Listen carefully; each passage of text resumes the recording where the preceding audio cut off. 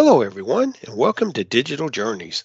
Today, we are going to continue our discussion on the importance of system integration in part three of this series. We pick up where we left off with Jim Holman and John Schrader. Thanks for joining me today, John. Question, John, that comes up, and you had mentioned security. So what security measures need to be considered to ensure that data is protected during the integration? Yeah, a foundational measure of information security is protecting data in flight and data at rest. So this means that any information transferring out of or into any other system needs to be encrypted. It needs to be encrypted during transit and stored securely once it's in any other system. And so information security or data protection is ultimately critical in system integration, especially if you're doing a system integration, not just internally between internal systems, but data integration with your partners or with your customers, so external integration.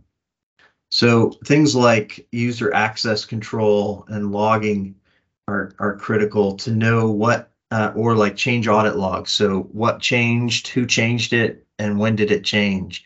Those are important to track back.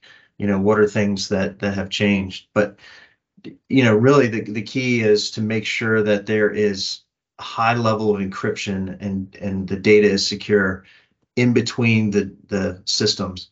And you typically do not want to store data in the integration platform. So the data needs to be just in transit between the systems and not stored anywhere, especially critical data like PII or HIPAA related information. So got to make sure that the data does not get stored in the transmission, just in the destination source.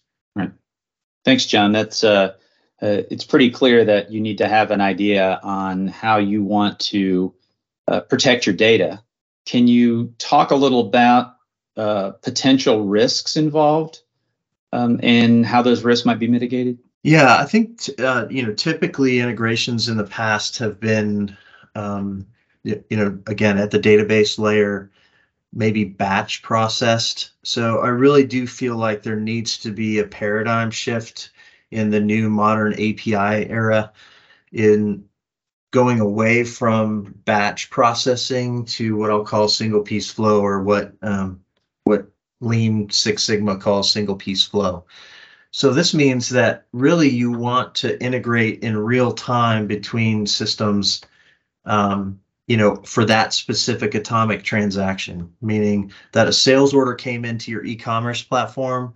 You want to integrate to your, inventory and fulfillment system, typically your ERP platform. You want to integrate for that specific transaction and that specific transaction, only. So you're not batching them up in your e-commerce platform and then sending them over to your ERP in one big burst. Really, what that does is it really does reduce the problems that you have between those two platforms. So sometimes what may happen is if you process in batch and an error occurs in the middle of that batch, it may hold hostage the other transactions that come after that. And so you want to make sure that those other transactions get processed or not delayed or held hostage by that one error. And so typically we want to move away from database batch processing thinking to more single piece flow, individual transaction, atomic transaction integration. And so the API era is really ushering in that sort of paradigm shift and that thinking. So I think the good news is it's near real time, so it reduces unexpected, delay and complexities in the integration. And there's kind of a mapping. You're only really thinking about that transaction and then repeating that many, many times. So it really, I think, is the paradigm shift that we need to preach. That makes sense. Right. Yeah, so having the paradigm shift needs to keep up with the technology, with the tools. Batch processing, the days of, say, old school database point to point, used with a tool that doesn't require that, there's probably a rethink there where you need to modernize your approach on how you would do an integration as your tools get better. Yeah. And the nice thing about the API layer is the business logic stays within those systems that own the data. You're not trying to build too much business logic in the integration itself between the systems. Any rules or business rules around that data or cross-checking or data integrity is maintained within that system when integrating through the API layer.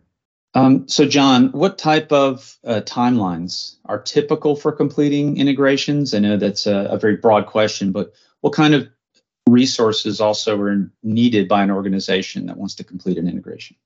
Yeah, good question, Jim. Integration, it does really depend on, what type of integration that we're doing.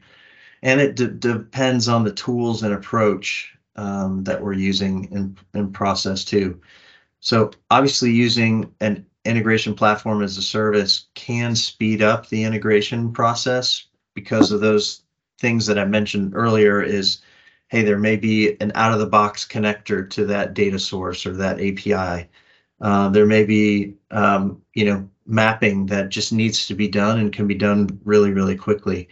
So it does depend on kind of the tools, and it depends on what type of integration. Is it deep integration, meaning multiple services? It could be, just customers, just contacts, or is it, sales orders and items and units of measure and, all the different things that could go into an integration. But, typical integration project may be, 3 weeks to 3 months, depending on the complexity. But,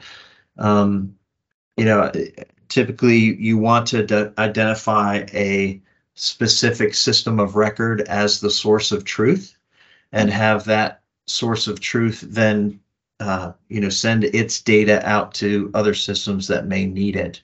But you've got to identify kind of a source of truth between the different systems. Right. And then as the platforms become less technical, do you find that from a resourcing perspective, it's less, say, developer dependent? Yeah, absolutely. Like you said before, kind of no code, low code type integrations can go faster, and the learning curve is a lot less. So, and then depending on, a specific skill set to do an integration, it may take a while to find that specific person that knows what they're doing in that type of integration. So, iPaaS tools, more industry practice, system integration tool sets are really reducing the complexity of integration as well as the timelines of an integration project. That's great. We talked a little earlier about some needs for integrations that require an integration come up and to be moved into production really quickly. So having something that's less technical and potentially more integration developers within an organization can be helpful. Can you, for one last question, John, before we go, one thing that's been on my mind as well as other clients that are interested in an integration, they don't have really an integration posture. How can the success of an integration be measured, and what metrics should be considered? Yeah, Jim, you can help me answer this one too, but typically on projects that we start off with a customer or client, you always want to start with what is the ROI, what is the potential return on investment, and having a shared business case with the client, putting a shared business case together for that integration project. And I think it really becomes a critical mass when you have 3, 4, 5 different systems that you need to integrate. You have to then hit a critical mass to really invest in like a integration platform as a service or something. But it's better to start when you're smaller and then build upon it. But really go through an ROI model on what that looks like, for current costs and what it might look like for an automated system. Right. The areas where we see clients tend to have the best opportunities for an ROI tends to be in cost reduction. So here, if they have, for example, some integration platforms can replace a legacy integration that the client may be paying for support on. They may have to retain the original developer because it's proprietary. And by moving to, say, a commercial off-the-shelf tool, they can reduce what they're spending on current integrations.